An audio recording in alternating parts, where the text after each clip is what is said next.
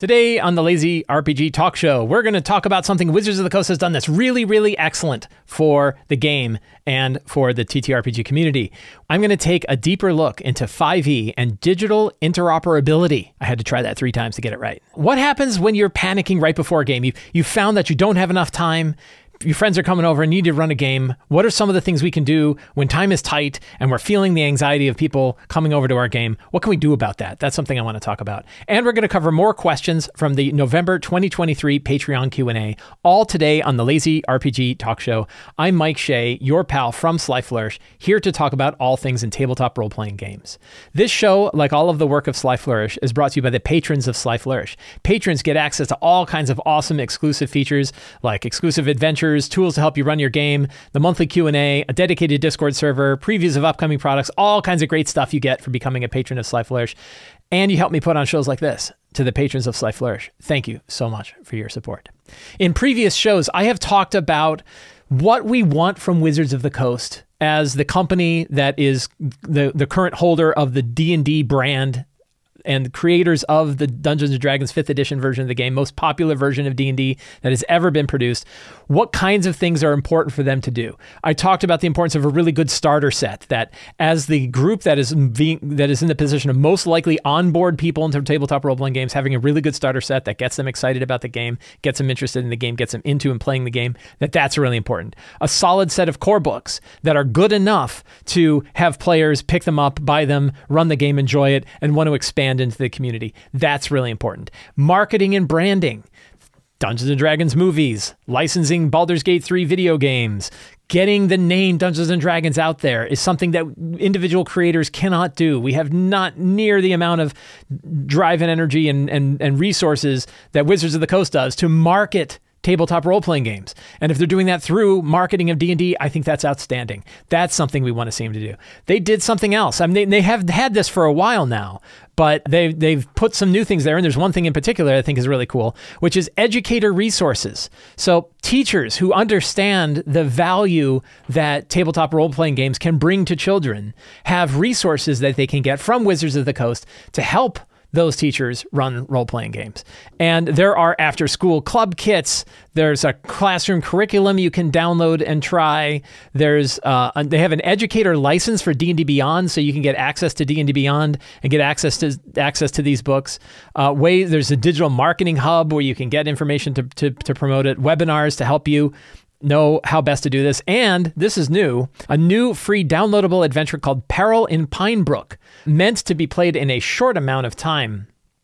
And it so happens 2 of my favorite people worked on this product. My friends Sean Merwin and my friend and partner Scott Gray both worked on this product. It is a downloadable 22-page PDF. You can download it, and it is the starter set of starter sets. It is really, really thin and fast and tries to get you playing the game as easily as possible. It only requires a D20 and a D6. You don't need a D4, D8, D10, and D12s, and has everything you need in this packet to help you run an introduction to D&D.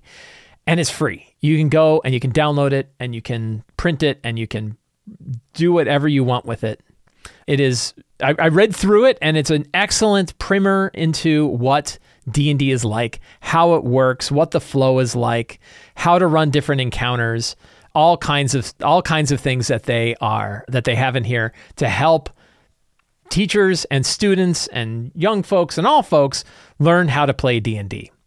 I think that this is an excellent way that Wizards of the Coast is doing something that we can't do. I'm not going to be able to get my stuff into classrooms. It's actually not quite true. My wife and I usually every year, and we haven't talked about doing it this year yet. I have to talk about that. Usually run a grant program for people that are running D&D in schools or after school programs or things like that. And we offer them resources to be able to do so. And we reach maybe 20 or 40. This can reach thousands. So they're in a very different position to be able to do this. Anyway, if you want to see it, you can download this PDF and take a look at it yourself. If you want to run it, you can go download it and print it and run it.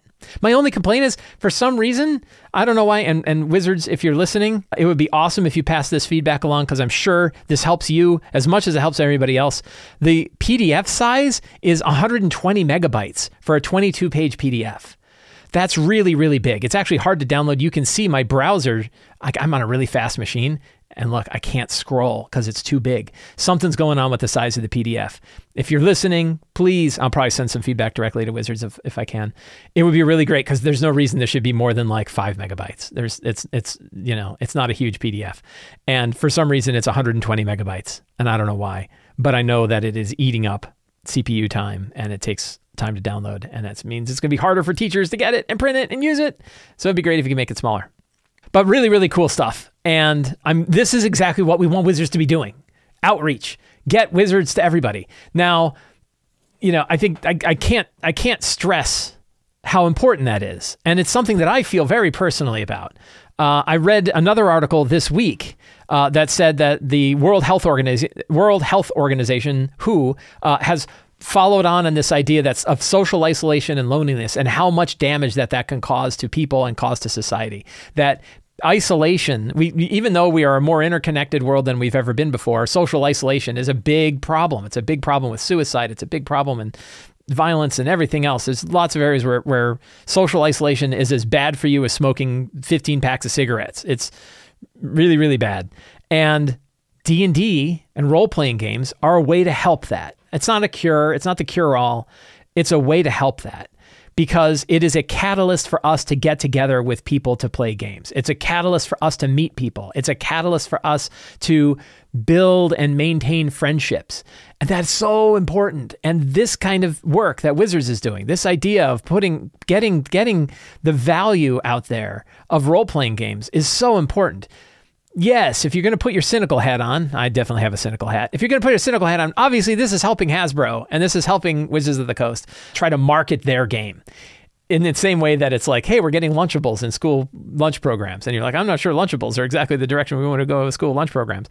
But like, that doesn't matter. In this case, the stars aligned correctly that not only is there a commercial benefit to Wizards of the Coast and to Hasbro for trying to get kids in early on playing this game, but the game is also really beneficial and really helpful to people. So it's fantastic that those two stars aligned. And in this case, we have commercial drive to push a brand as actually making the rest of the world better at the same time, because it opens up people to this type of game that I feel and lots of people feel have a huge benefit to individuals who are playing it and bringing together.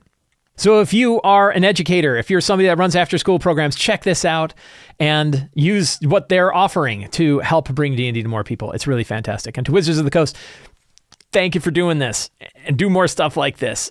My idea of like get Wizards of the Coast giant C5 galaxies filled with tiny little pamphlets that let you play D&D and paper the world with them. I don't know. It's probably a lot of litter. It's probably high carbon footprint for that. But this is the next best thing. Get D&D out to as many people as you can. Show them the value of this game. Help them get together with their friends and build cohesive connections. Catalysts to help bring people together weekly and regularly to enjoy each other's company, to laugh together, to share stories. That's why I do what I do. That's why I'm so interested in this. And it's fantastic to see Wizards of the Coast doing this as well. Last week, I talked about sort of a digital utopia. What would it be like if publishers of RPGs, Wizards of the Coast, but also other publishers of RPGs, not only released their content in a human-readable format, but also released their content in a machine-readable format that customers could use in different platforms? The idea would be, let's say you have a bunch of new character options, and not only, I'll pick one in particular. Let's say Kobold Press. Kobold Press has a book called Tome of Heroes. Tome of Heroes has a whole bunch of different character options, new feats, new backgrounds, new races, new spells, all kinds of new mechanical, crunchy things for characters. And you can go buy Tome of Heroes physically. You can buy the physical book. I've got it. You can buy the PDF. So you have a digital version that you can read. You have a physical version that you can read. And then you could go and license it on different platforms.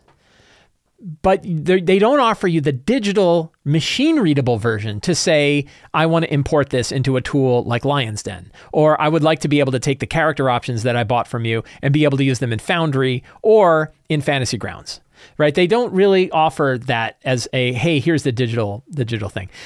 I'm still getting my head around how that would even work and whether it would even be beneficial. If they do put it out in a structured format, you still have to convert it to whatever platform you're running. None of them are using the same platform. You can't exactly take a digital version of text that's machine readable and import it into Foundry and the same text imported into Fantasy Grounds. They use different systems. They use different ways. I don't even know if you can, I guess you can enforce stuff in the Fantasy Grounds like that, but you're going to have to do conversions and stuff. But my thought was, at least by offering a digital version of your product, smart people out there, software engineers who can go through and write code to convert it, could convert it to the platforms that have been going on. I made an error last week where I said that an example of this was Level Up Advanced 5e. That Level Up Advanced 5e has an official version of Level Up Advanced 5e available for Foundry in a structured format that's up on GitHub, which means you can go get the structured text of what they put up. I mistakenly said that this was funded by N-World, and it was not. This was self-funded. It was funded through Patreon, and it was funded through other volunteers, and a lot of volunteer work went into converting the unstructured data available for Level Up Advanced 5e into a Foundry module that is still considered the official, which I guess means they kind of have a little, N-World's like, because why wouldn't they? They're like, yeah, it's there, sure. Also, it is based on the open gaming license that Level Up Advanced 5e uses, so you don't even need to get their permission to say it. They already gave their permission. Their permission was, we put it out on open license, you can do it, which is what most companies are doing. Kobold Press is doing the same thing. A lot of Kobold Press material, Deep Magic 1 and 2, Tome of Heroes, a lot of Crunchy books, all of the various tomes of beasts and creature codices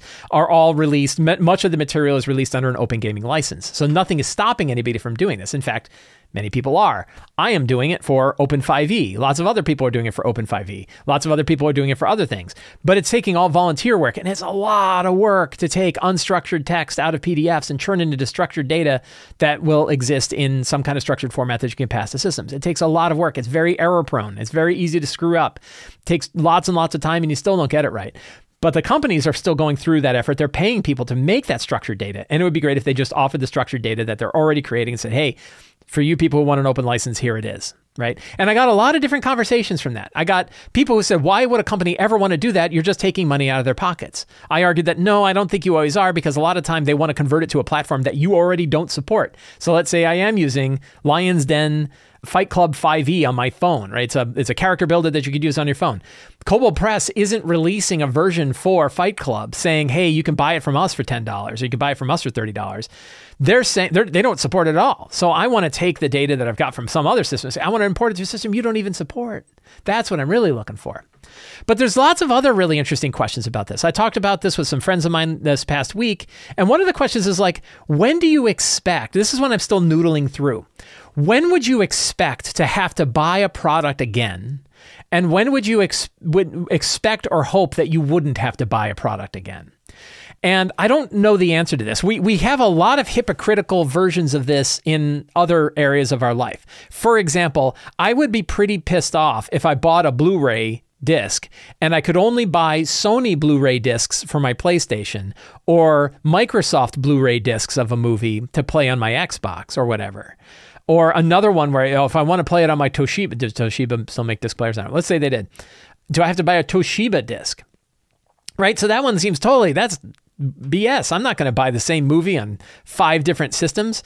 That's terrible, right? We want one player with one standard, and I should be able to play that disc on any different system. And Blu-ray is kind of like that, right? There are multiple groups that make Blu-ray disc players. You don't have to buy the same movie on multiple disc players.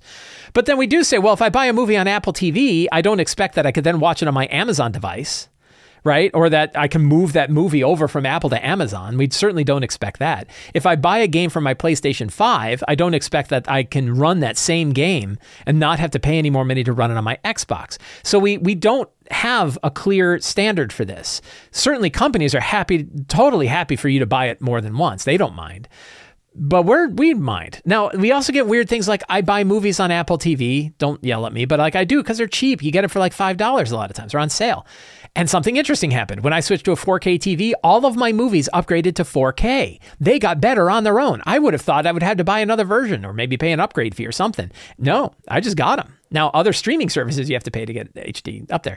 So my point is we don't have a clear standard for how this kind of thing is going to work. So what would it look like for tabletop role-playing games? And I'm not sure I know the answer. I think the big one to me is if I'm getting a significantly different type of product from it or a different set of features, I wouldn't be surprised if I had to pay for it again. For example, if I buy Wild Beyond the Witchlight on D&D Beyond, I wouldn't then expect that I don't have to buy it on Roll20 in order to get the dynamic fog of war and the battle maps already set up and the tokens all in the right place and all of that stuff, because that's a different product, right? The getting the setup of Wild Beyond the Witchlight in Roll20 feels different than the kind of product that I get when I buy it on D&D Beyond.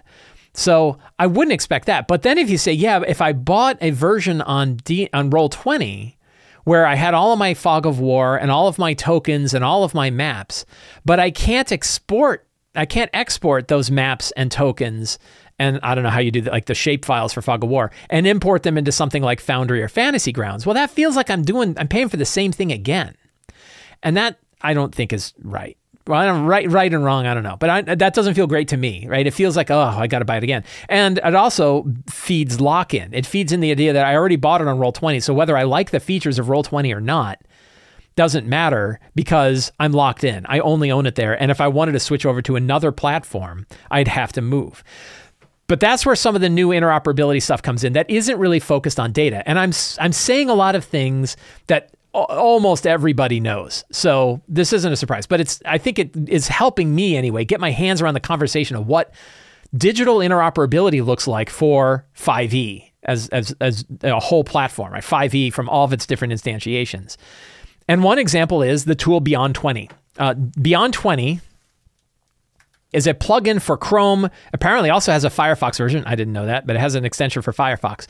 And it lets you use your D&D Beyond data with Roll20 and Foundry. I didn't know that it allowed you to use Foundry. This was something new that I discovered this past week because I don't really use either D&D Beyond. I don't use Roll20 and I don't use Foundry.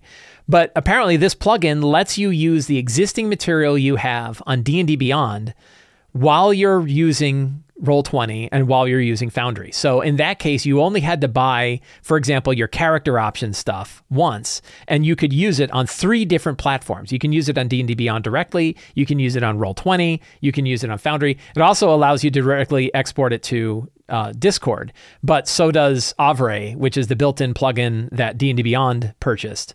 So you can also have D&D Beyond export to Avray as well. There might be some other integrated features that you can do there.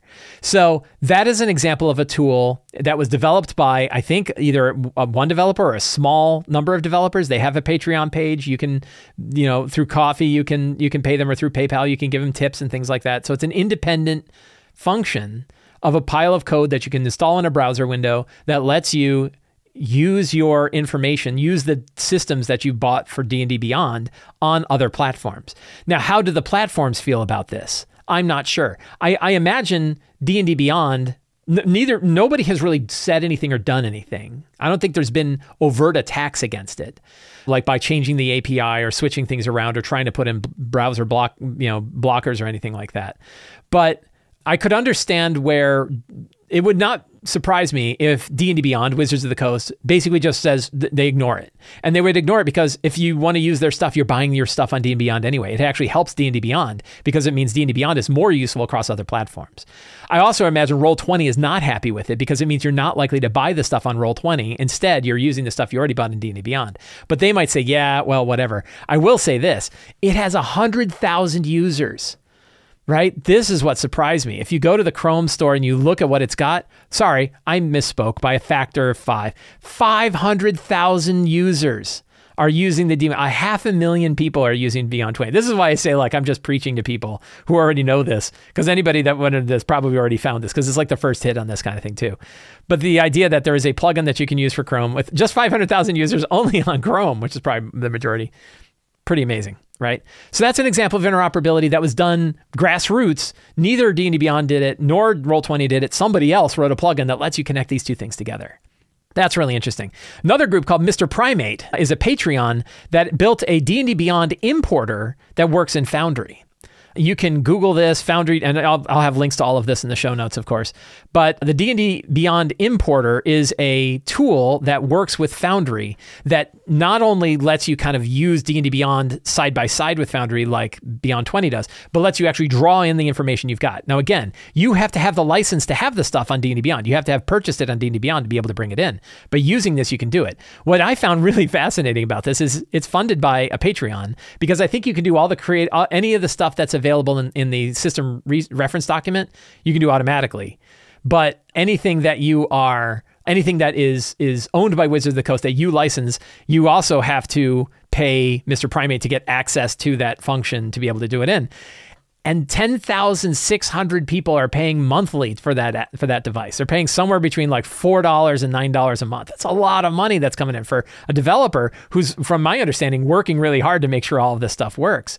That is a lot of money a month going to an individual developer to connect these two systems together. I am both really glad that there is a way to connect these two systems together, that there's this interconnection, there's this interoperability that's done by a third party, an independent creator, to draw these things together. And they seem to be doing very well financially at it. So, that's outstanding. And that's another way where you can use the stuff that you already purchased on D&D Beyond. Another one is Shard. So I've talked about Shard before. So Shard Tabletop, a small, but one that I've talked about on the show, really cool. It is the only other virtual platform I have found that lets you build characters. I talked about how last week I talked about how Roll20 now lets you build characters in their Charactermancer outside of the VTT. Before they did that, Shard was the only other one that let you do that, and it's a really powerful feature. What if I just want to have my character sheet, the digital version of my character sheet on my phone? You could do that with Shard. And you can still only do that with Shard or D&D Beyond. You can't do that with Roll20. Shard lets you import your character. You can actually feed it the URL of your character sheet from D&D Beyond, and it will import your character and its features into Shard. So it doesn't hoover in all of the data from D&D Beyond, but it can bring in the stuff that matters to you. So if you want to use Shard with the stuff you have D&D Beyond, you can do that in Shard. So that's another bit of interoperability. That means we have 3 different virtual tabletops that have 4, if you include Beyond, that all have these kind of little interconnections that are done. This one, Shard does it directly. It's not a third party that's doing it, but there's ways to kind of draw all these together. I'll be very interested to see if there's any kind of thing that Demiplane is able to do with this. I'm watching Demiplane and what's going on with Demiplane. I don't know if they're going to draw those interconnections, but it would be really great if somebody had a way that you could do it. Now, one kind of little tricky bit with this whole thing, one thing that makes me like, oh, it's a little bit kind of scary, is that it feels like D&D Beyond is the safest bet for where to buy your D&D material. Now, obviously, you can only buy stuff published by Wizards of the Coast and one product from Critical Role. But it seems like all of the interoperability that's going on is taking what you paid for in D&D Beyond and bringing it to other platforms, which makes me a little nervous because you know me, I feel like D&D Beyond is already in a very strong place of monopolizing 5e. But if you're using the stuff that you have there to support other platforms, that feels better to me. It's certainly better than the lock-in of it only works there. And this brings up another one of Mike's little candles. What are the candles that are lit that are good for the community and the ones that go out that aren't?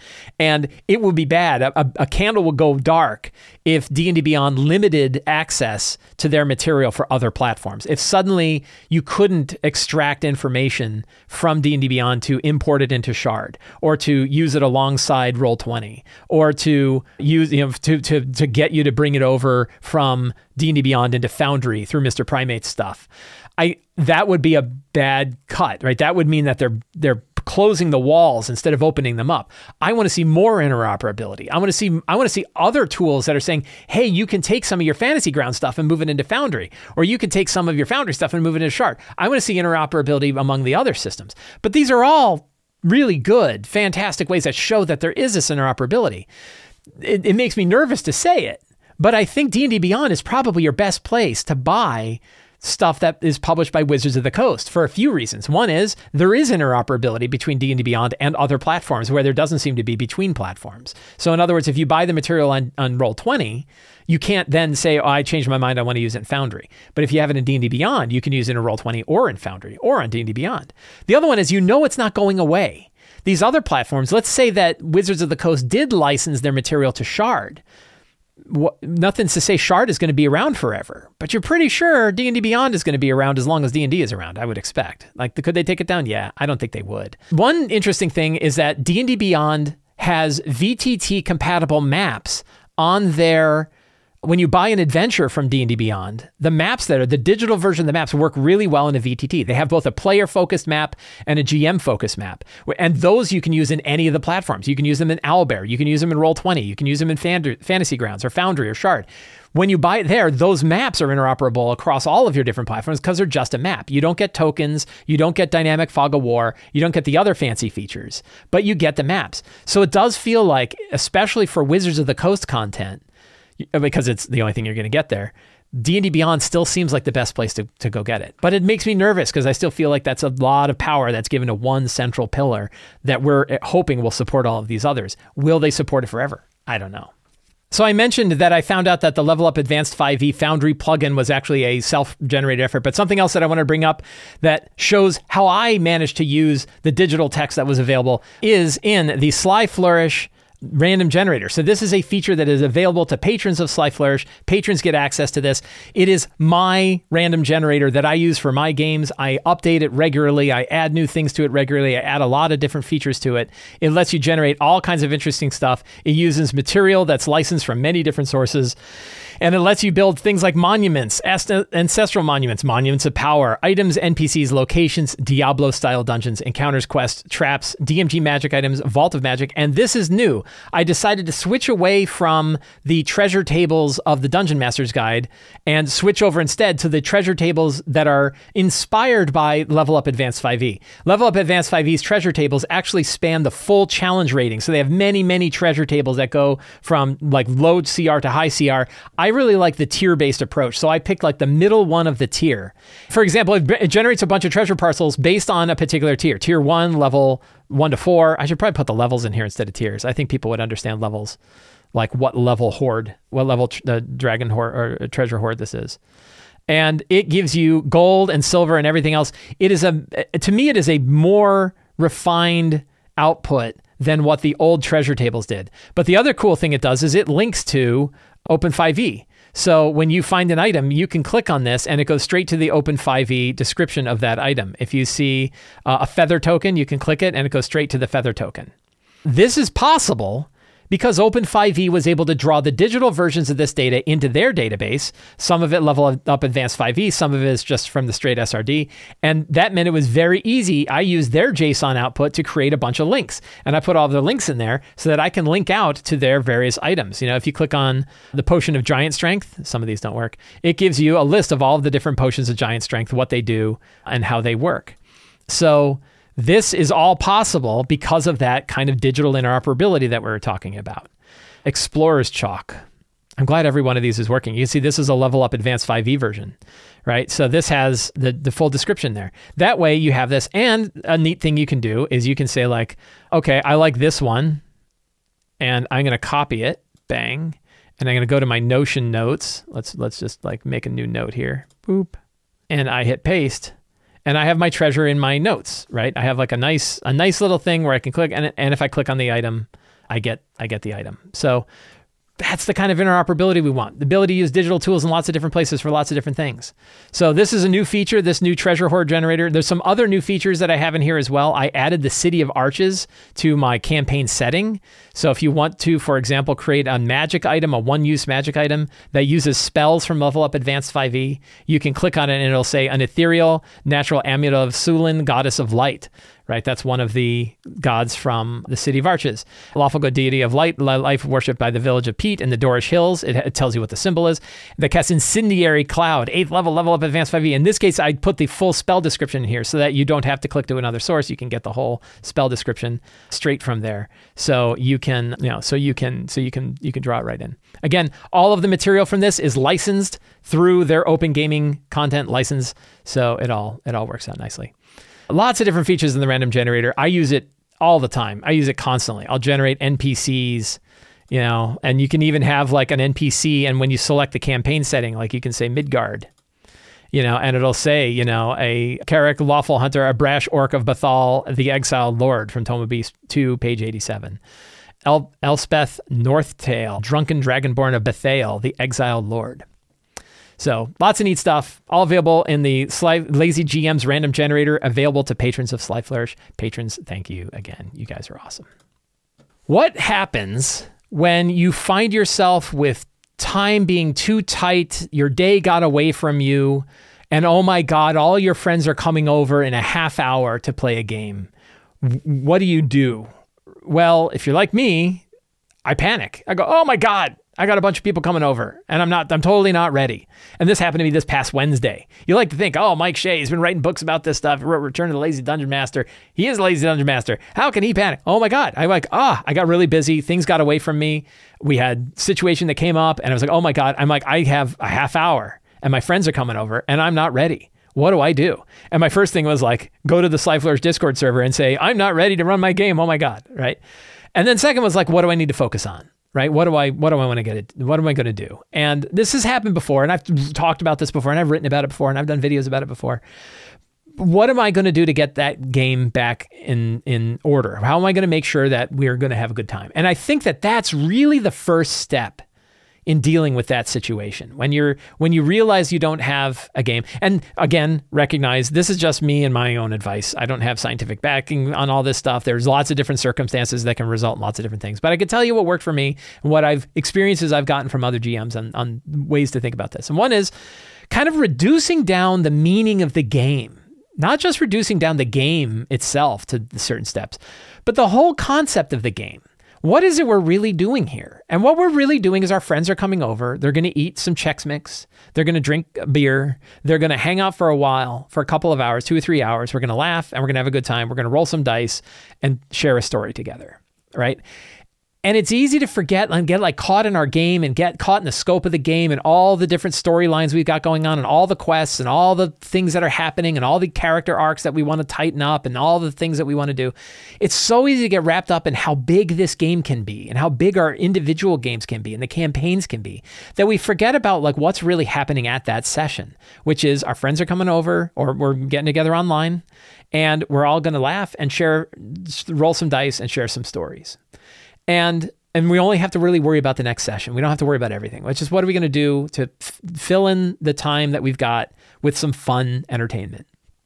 And I think when it helps me to reduce it down to that and remember that as a start. And then there's like, okay, so now I know we're doing that. What do I need to do next? And I talk about it's the second step of the 8 steps of return is the strong start. If I really am tight, and this is what I did on Wednesday, it's like, what is going to happen? What's going to occur at the beginning of this session that's going to draw people into the game and bring everybody in? And in this case, it wasn't like a big fight. Although honestly, you could do far worse than have the characters get jumped by somebody. As long as it's not useless and meaningless, as long as it fits the general idea of the story, and as long as it's fun, how do you determine that? Starting with a fight's never not always a bad idea. But in my case, it was like, no, I'll just have something funny happen. I will have the crew, the characters in my game. This is my Empire of the Ghouls game.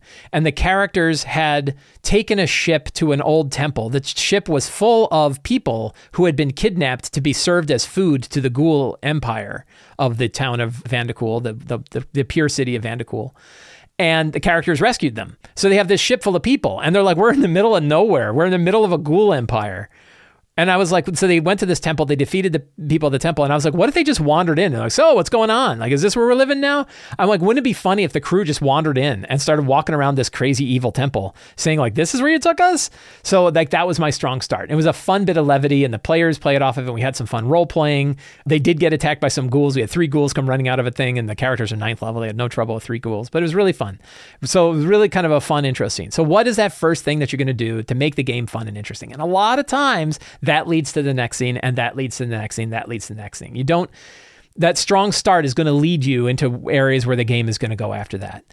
The next thing I would do, and the next thing I did, is like, let me get my secrets and clues in order. Let me make sure that I have 10 things that characters could learn in the next session. Ideally, a couple of them they might learn in that first scene that could then lead them to the scenes after that. So what are those 10 secrets and clues? And I wrote those down. And I remember on Discord, I was like, oh my God, I'm totally not ready. I only have 7 secrets. And I'm like, oh, I thought of 3 more. And then I was okay. And those last 3 are really the good ones, right? Those are really the good ones.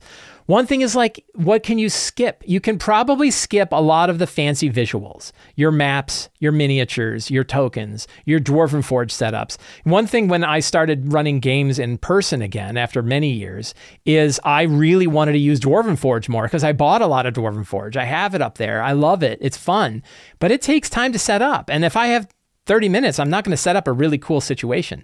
If I have a couple hours, I could certainly set up one room. I mean, it doesn't take 2 hours to set up one room, but 2 hours, certainly within an hour, I could set up one chamber, and I could set up multiple chambers in an hour in Dwarven Forge. That would be fun to use. And I like to do it because my players enjoy it, I enjoy it, but the truth is it doesn't really matter that much. I don't think anybody missed it. I don't think there was anybody who said, oh, I'm really bummed. You're drawing things out on a dry erase mat instead of running all that Dwarven Forge you got. No one cared. No one even brought it up. No one even said anything. I just brought it out there. Now, I did select miniatures because I happened to have some miniatures handy. I could have just used tokens, and I don't think they'd have minded either. The lazy tokens that I use, they can mind it. So a lot of the fancy visuals you can probably get away with and instead just draw rooms with a pencil or a dry erase marker or something like that. And then your strong start, and then some secrets and clues. Another one is treasure, right? Like players like treasure. So if you do spend a little bit of time, again, the lazy RPG, don't forget, hey, I just talked about it again, the lazy RPG treasure generator. And you say, oh, what characters are 9th level? That's close enough to tier 3. Let's generate some things. And you look through and you say, this is kind of cool. 4 gemstones of 5,000 gold pieces each. Money doesn't matter. They're in the middle of Ghoul Imperium. A potion of mind reading might be cool. A figurine of wondrous power would be cool. A cloak of the bat, I think I already gave away. And you get to pick like which one of these things you think will be interesting to them. A couple of these would definitely interest my group. A couple of them, maybe not. Spell scroll, 6th level Wormway. What is that? What is Wormway? That sounds neat. That's from Level Up Advanced 5e. Oh man, see? So you get ideas from this, and those ideas lead to other things. But people love treasure. Players love treasure. You're not going to go wrong with treasure. Now, what about everything else? What about locations? What about monsters? What about NPCs? All those are really important too. But if you only have a half hour, it's kind of that triaging of what do I really need? I didn't need to do a map because I already used a map that the characters are still in from last session. So luckily, I'd already prepped the thing I needed. I already had a general idea of what monsters I would use. So I'm like salamanders. We're doing lots of fiery monsters. So I'm doing salamanders, fire elementals, hellhounds, things like that. But then I also have the Forge of Foes monster generator, so I can quickly build a monster on the fly when I need one. If I need a monster, if I want to have like a salamander high priestess and they don't just talk to her and they fight her, I'm like, what CR is she? She's CR9. Very good. I go to my Forge of Foes little generator. I find my CR9 stat block and I'm ready to go. So the real thing is not for me to offer to you what you should do if you only have 30 minutes. It's really about you spending some time to think about what you really need to run your game in 30 minutes. What do you feel like you have to have? What do you feel like if you didn't have this ready, the game could not happen and your players wouldn't have a good time? And that's what you probably want to focus on. And ideally, you want to focus, if there are parts of it you're like, my players would not have a good time if I didn't have a really beautiful map with great dynamic lighting, maybe you want to think that through again, because if it takes you 2-3 hours to prep a game that's even minimally viable, that's probably too long, because you're going to find a situation sometime where you don't have enough time. And what do you really need? And that's where I'm going to grab a Dyson map and a random encounter generator and a strong start, and I'm off to the races. Or I'm going to do my strong start, my secrets and clues. You have to decide what steps you need for that 30 minutes. And it's going to be very dependent on you and what you want, your players and what they expect or hope for, and what kind of game you're running. Is this a part of an ongoing game where you already have a lot of stuff prepped? Is it a published adventure where you can rely on the published adventure more? Is it fresh? Like, I don't think I could do a brand new adventure. I might be able to. In 30 minutes, I could probably whip something up. But it's going to be different steps for me to whip that up than if I'm doing something in the middle of an ongoing campaign. So I think it's an interesting thought. And I think even if you don't find yourself in this situation right now, where you only have 30 minutes to prep for a game that is about to happen and you're beginning to panic and feel bad about it, I think it's really useful to go through the thought exercise.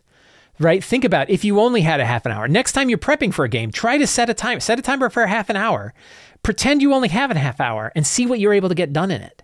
And if you're able, see what you can do and see what you couldn't do and see, was that enough? Was it really not enough? What was the thing that I couldn't do that I really wanted to do? It doesn't mean you have to stop there, but it gives you an idea of what you can do and sort of building those constraints. And what I have found and what many GMs have brought up is the times when they had those constraints, the times when they had less than they thought they needed to prep, also led to some of the more fun sessions that they ran for their group. So I thought it was a really interesting topic and I wanted to bring it up. Let's do some Patreon questions. Every month on the Sly Flourish Patreon, we post a patron Q&A.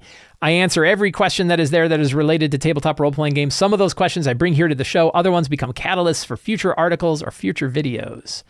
Matthew D. asks, when do you think is the best time to change a campaign or end the current one? What's your experience in this?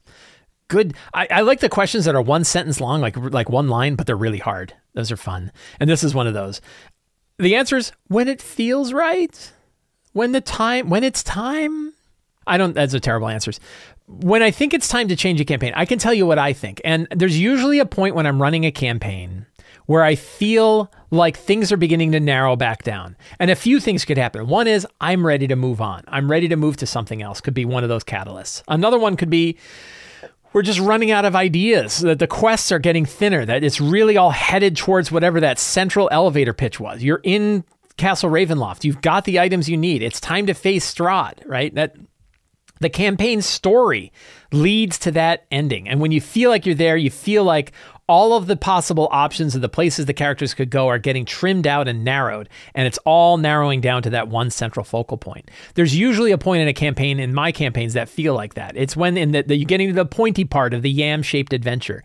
Things are coming down to a head, that you're closer to the main bad guy. You're closer to ending whatever the main plot was. And that feels like a good time to end the campaign. There are people who run open-ended campaigns where they don't really have an elevator pitch like that. And then how do you know that? And I'm not sure. But one way is you then create that one. You come up with that central villain. You come up with the final thing, and it starts to narrow down and focus on that. So that to me is when it feels right. A few things, one, you feel like it's ready to go. Maybe your players give you indications, either directly or indirectly, that it's time to move on. They're starting to ask about what you're doing next, things like that. The story is leading into a particular campaign. Just all of those things kind of make it tend to feel that it's time to end the campaign. And then you usually have 2 or 3 sessions to kind of tie things up. Then, of course, my key to a good campaign ending is you have like your nice big final fight. You don't drop in any crazy Game of Thrones ending twists and turns. You just get them to the ending and have them do the ending. And then you hand the story over to the players to say what happens to their characters 1 year after the final events. And you get some really, really awesome stories. That's a good question. When is the time? When is it time for a campaign to end? What does that look like? And I think those answers are when you feel that it's ready, when you're ready to move on, when the story has kind of added to that end point, and when the players are giving you indications. Any of those or any or all of those could lead that way.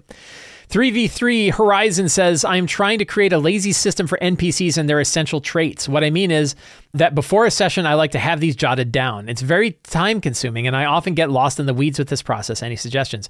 Spoopy Druid also has a related question, which I just finished listening to the Twitch show from last week, and I wanted to ask Zen Hiker Joe's question another way because I found myself resonating with the question in a way I felt wasn't addressed. I like the passive voice here. In a way I felt wasn't addressed by recommending secrets, because instead of saying, I felt you didn't address, he didn't want to point me out. They didn't want to point me out as having not answered that question correctly, but I may not have if I wasn't addressed by recommending secrets and clues alone. So if I may dig in at another angle, I've often struggled to make NPCs come alive for my players, especially when I wrote my own adventure notes, and even when I tried to be lazy and emulate my favorite fictional characters, I couldn't think quickly enough and would fall flat, and I wouldn't have a good time.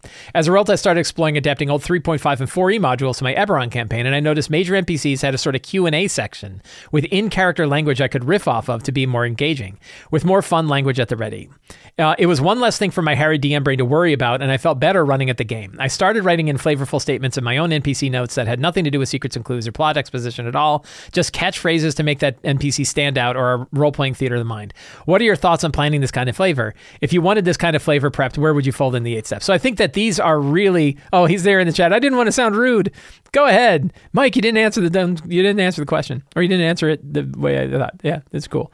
So both of these questions are related, and they both relate to that question from last week, Zen Hiker Joe's question from last week, which is, what are some other ways you can kind of fill out your NPCs so that it's easier for you to run at the table? And this is one where I definitely have a bias, because I don't generally do this, and I don't really feel like I need to. But each of us has different things that we feel like we need in order to run good NPCs. I do think that in Event Horizons, I say it's event with 3s instead of E's. That Event Horizon said, the only thing I trigger on and I hit and I say, "Ooh, that's normally I go with the gods, right? Do what works for you. Like I'm not the boss of you, and I'm offering suggestions, but we should all be doing the things that work well for our game." My last session, I was just like, you know what I need is a faction quest page. So I created one because it helps me keep track of which factions are offering which quests, because it's not enough to just do it and everything else. So, but time consuming. When you say it is very time consuming and I get lost in the weeds, that's where you're probably like, yeah, I want to relook at whatever process you're using. Because if it's eating up a ton of your time, it's one thing if it eats up a ton of your time, but you find it really valuable. But then you still get in the same problem I was just talking about, which is what if you only have 30 minutes and now you're host because you can't do that thing you think you need to do that takes you 2 hours. Trying to find the laziest approach for you that works well for you to be able to do this, that's really tricky. I really like that idea of like, what are some, if you just had some choice quotes, if sometimes you just throw down a little bit of motivation. What does this creature want? Or what does this NPC want? And you put that in there. Or if you do, like one good way, if it really helps you, is what are some quotes? And I have done this. Like I've put it in NPCs and I've put it in strong starts that I'll have the NPC make a statement. And the statement is what kind of drives the motivation of what they've got. And it's in their words. And I do it sort of subconsciously. I don't even realize I'm doing it. But if you've watched my prep notes, you've probably seen me do it from time to time, where I just write a quote of what that NPC is going to say. I have a green dragon who's going to say, "Where the hell are these 761 barrels of beer you've been talking about while traveling through the woods? I want that beer." It has motivation. It's funny. It gives me a strong start. It's got the fun quote. It gives you an idea what the dragon's interested in. It's got lots of things that are going on in just that one sentence. And I wrote that in without even really thinking about it. One question that the Spoopy Druid brought up is, and the answer is in the NPC block. So if you're writing out your NPCs, we have an NPC section in the 8 steps, and you can write out the name of your NPC. If you're using digital notes like Notion or Obsidian or something where you can link to a separate page, you can make a page for that NPC that's linked to on your notes. And in that page, you can write those choice quotes. You could also, if you're doing like physically, you could just use note cards, and you could have a note card for your NPC. What would be really cool is if you have a face card. So you have like a picture of the NPC you can show your players, and then you could have your choice quotes on the other. That's good too. I wouldn't making those, but visuals are really good. If you can print a copy of an NPC out. So you could do this. I've done this for my Empire of the Ghouls game where I play mostly in person. I open up, and you're going to yell at me. I'm going to get email about this. I open up PowerPoint, and in PowerPoint, I will drop images of NPCs that I found on the web or I found somewhere else or wherever I got it. And I will put like 4 on a page, on a horizontal page, and then I'll print them out and then I'll cut them with a paper cutter so that I have 4 4x8 sort of pictures of NPCs. I could easily flip those over and write my little choice NPC notes on the other side. And I could say, here's this person that you're talking to. And then I could see the quotes. I think that works just fine. I think the idea of writing down some choice quotes really works. One thing I have seen adventures do, you bring up that, like in 4E, Spoopy Druid, you bring up that 4E, 3.5 and 4E had modules where they had sort of quotes from NPCs. I've seen other 5th edition adventures do this as well, where they have sort of a Q&A, an expected Q&A. My Empire of the Ghouls game has this, where like they have an NPC, they talk about what the NPC wants, and then they say like the expectation of what the players are going to ask and what their responses are going to be. And you could read through that. I think it's a little bit, I still think it's more valuable to kind of put yourself in the shoes of the NPC with what they know and how they operate, and then just ad lib and respond to the players and their questions as though you are that person. And I feel like that is a skill worth working on, because it means you don't have to prep it, and it means your responses are less dependent upon what you thought was going to be asked and more on what the actual event is. And what you'll find is that the NPCs change. One thing I've noticed about myself is that I don't know if I'm good at it, but I'm comfortable improvising NPCs on the fly with just a name, that I really don't need much else. And I will get a general idea of what they're like and what their motivation is. And then I'll just pretend to be them for a little bit, and I'll see where it takes me. I don't know what that NPC is going to be like till I start talking like them. And then I see where they go and I see what their motivation is. And sometimes it works and sometimes it doesn't. That's all cool. But I would be a little worried about doing too much in this, because it's that same route of you're sort of expecting the game to go a certain direction that it may not go. So I think it's more useful to focus on specific things that help you understand the character and give you what you need to be able to let that character evolve during the scene that's taking place. I think that works. Spoopy Drew says, I find that I dissect that Q&A and take my notes for secrets and clues section and take some of that for my choice quotes list because I can't get the hang of totally improvising because they all end up kind of samey and my voices don't carry over to the Zoom mic well. Yeah. But the other one, and both, I'll say for both Event Horizon and Spoopy Drew is, I'll say this on other things too. You can also give yourself a bit of a break. It's okay. Like, we're not professional actors. It doesn't have to be perfect. I would seriously doubt your players are like, I didn't really feel like you captured the essence of that beer drinking green dragon as well as I thought you could have. Like, we know when an NPC falls flat. I had an NPC fall flat on my Wednesday game. An NPC I really love, and the player's like, this guy's a pain in the ass. I was like, I'm sad because I really like this guy. So I feel like you could, I bet you that your players are not that worried about it. Yeah, and Rangdo says you don't do voices at all. That's cool too. You don't have to do voices. You could still say, they say this, they say that, they say the other. You can still speak about them in third person. But I bet you that is not, I bet your players aren't as worried about that as you think they are. Great question, and I'm glad I could dig back into that one. Jason K says, I should be wrapping up my current campaign in January, February. I start the next campaign with a session 0, but I'd like to get the backstory after the party is created. I would like to include detail of family, allies, contacts, rivals, enemies, why they adventure, etc. I know I'll need to sacrifice details in order to keep it short. I know you get details about your PCs from listing in your session prep, but I wasn't sure how you do it yourself and what information you ask them to provide. How do you handle the character backstory situation? That's a good question. Obviously, it's a good question. Again, every question here is a good question because I brought it here.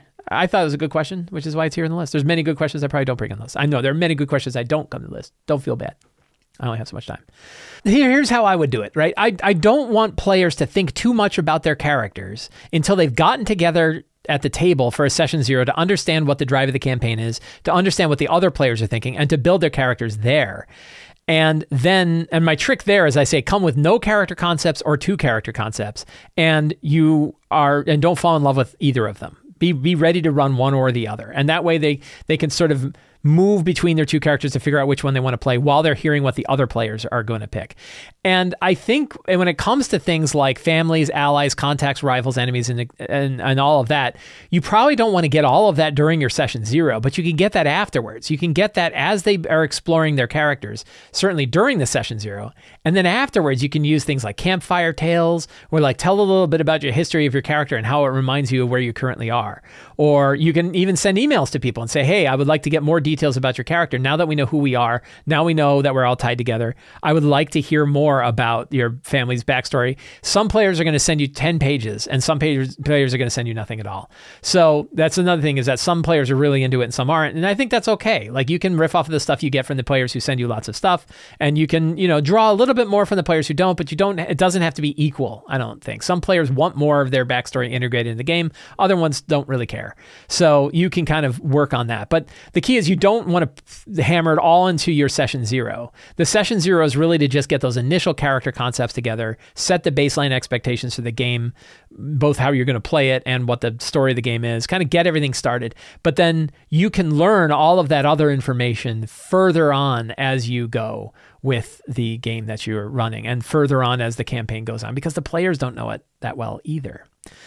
Friends, I want to thank all of you for hanging out with me today while we talked about all things in tabletop role-playing games. If you enjoyed this show and you want more stuff like this, please consider subscribing to the Sly Flourish newsletter. It is absolutely free to sign up. You can find a link for it in the show notes, and you get a free Adventure Generator PDF and a weekly newsletter that includes an article, plus all of the links to all of the other things I have done during the week. You can also join the Sly Flourish Patreon. Patrons get access to the monthly Q&A, a dedicated Discord server, bunch of tools to help you run your games, the random generator tool, City of Arches, previews, all kinds of stuff you get for becoming a patron of Sly Flourish. Very inexpensive and a great way to support the show.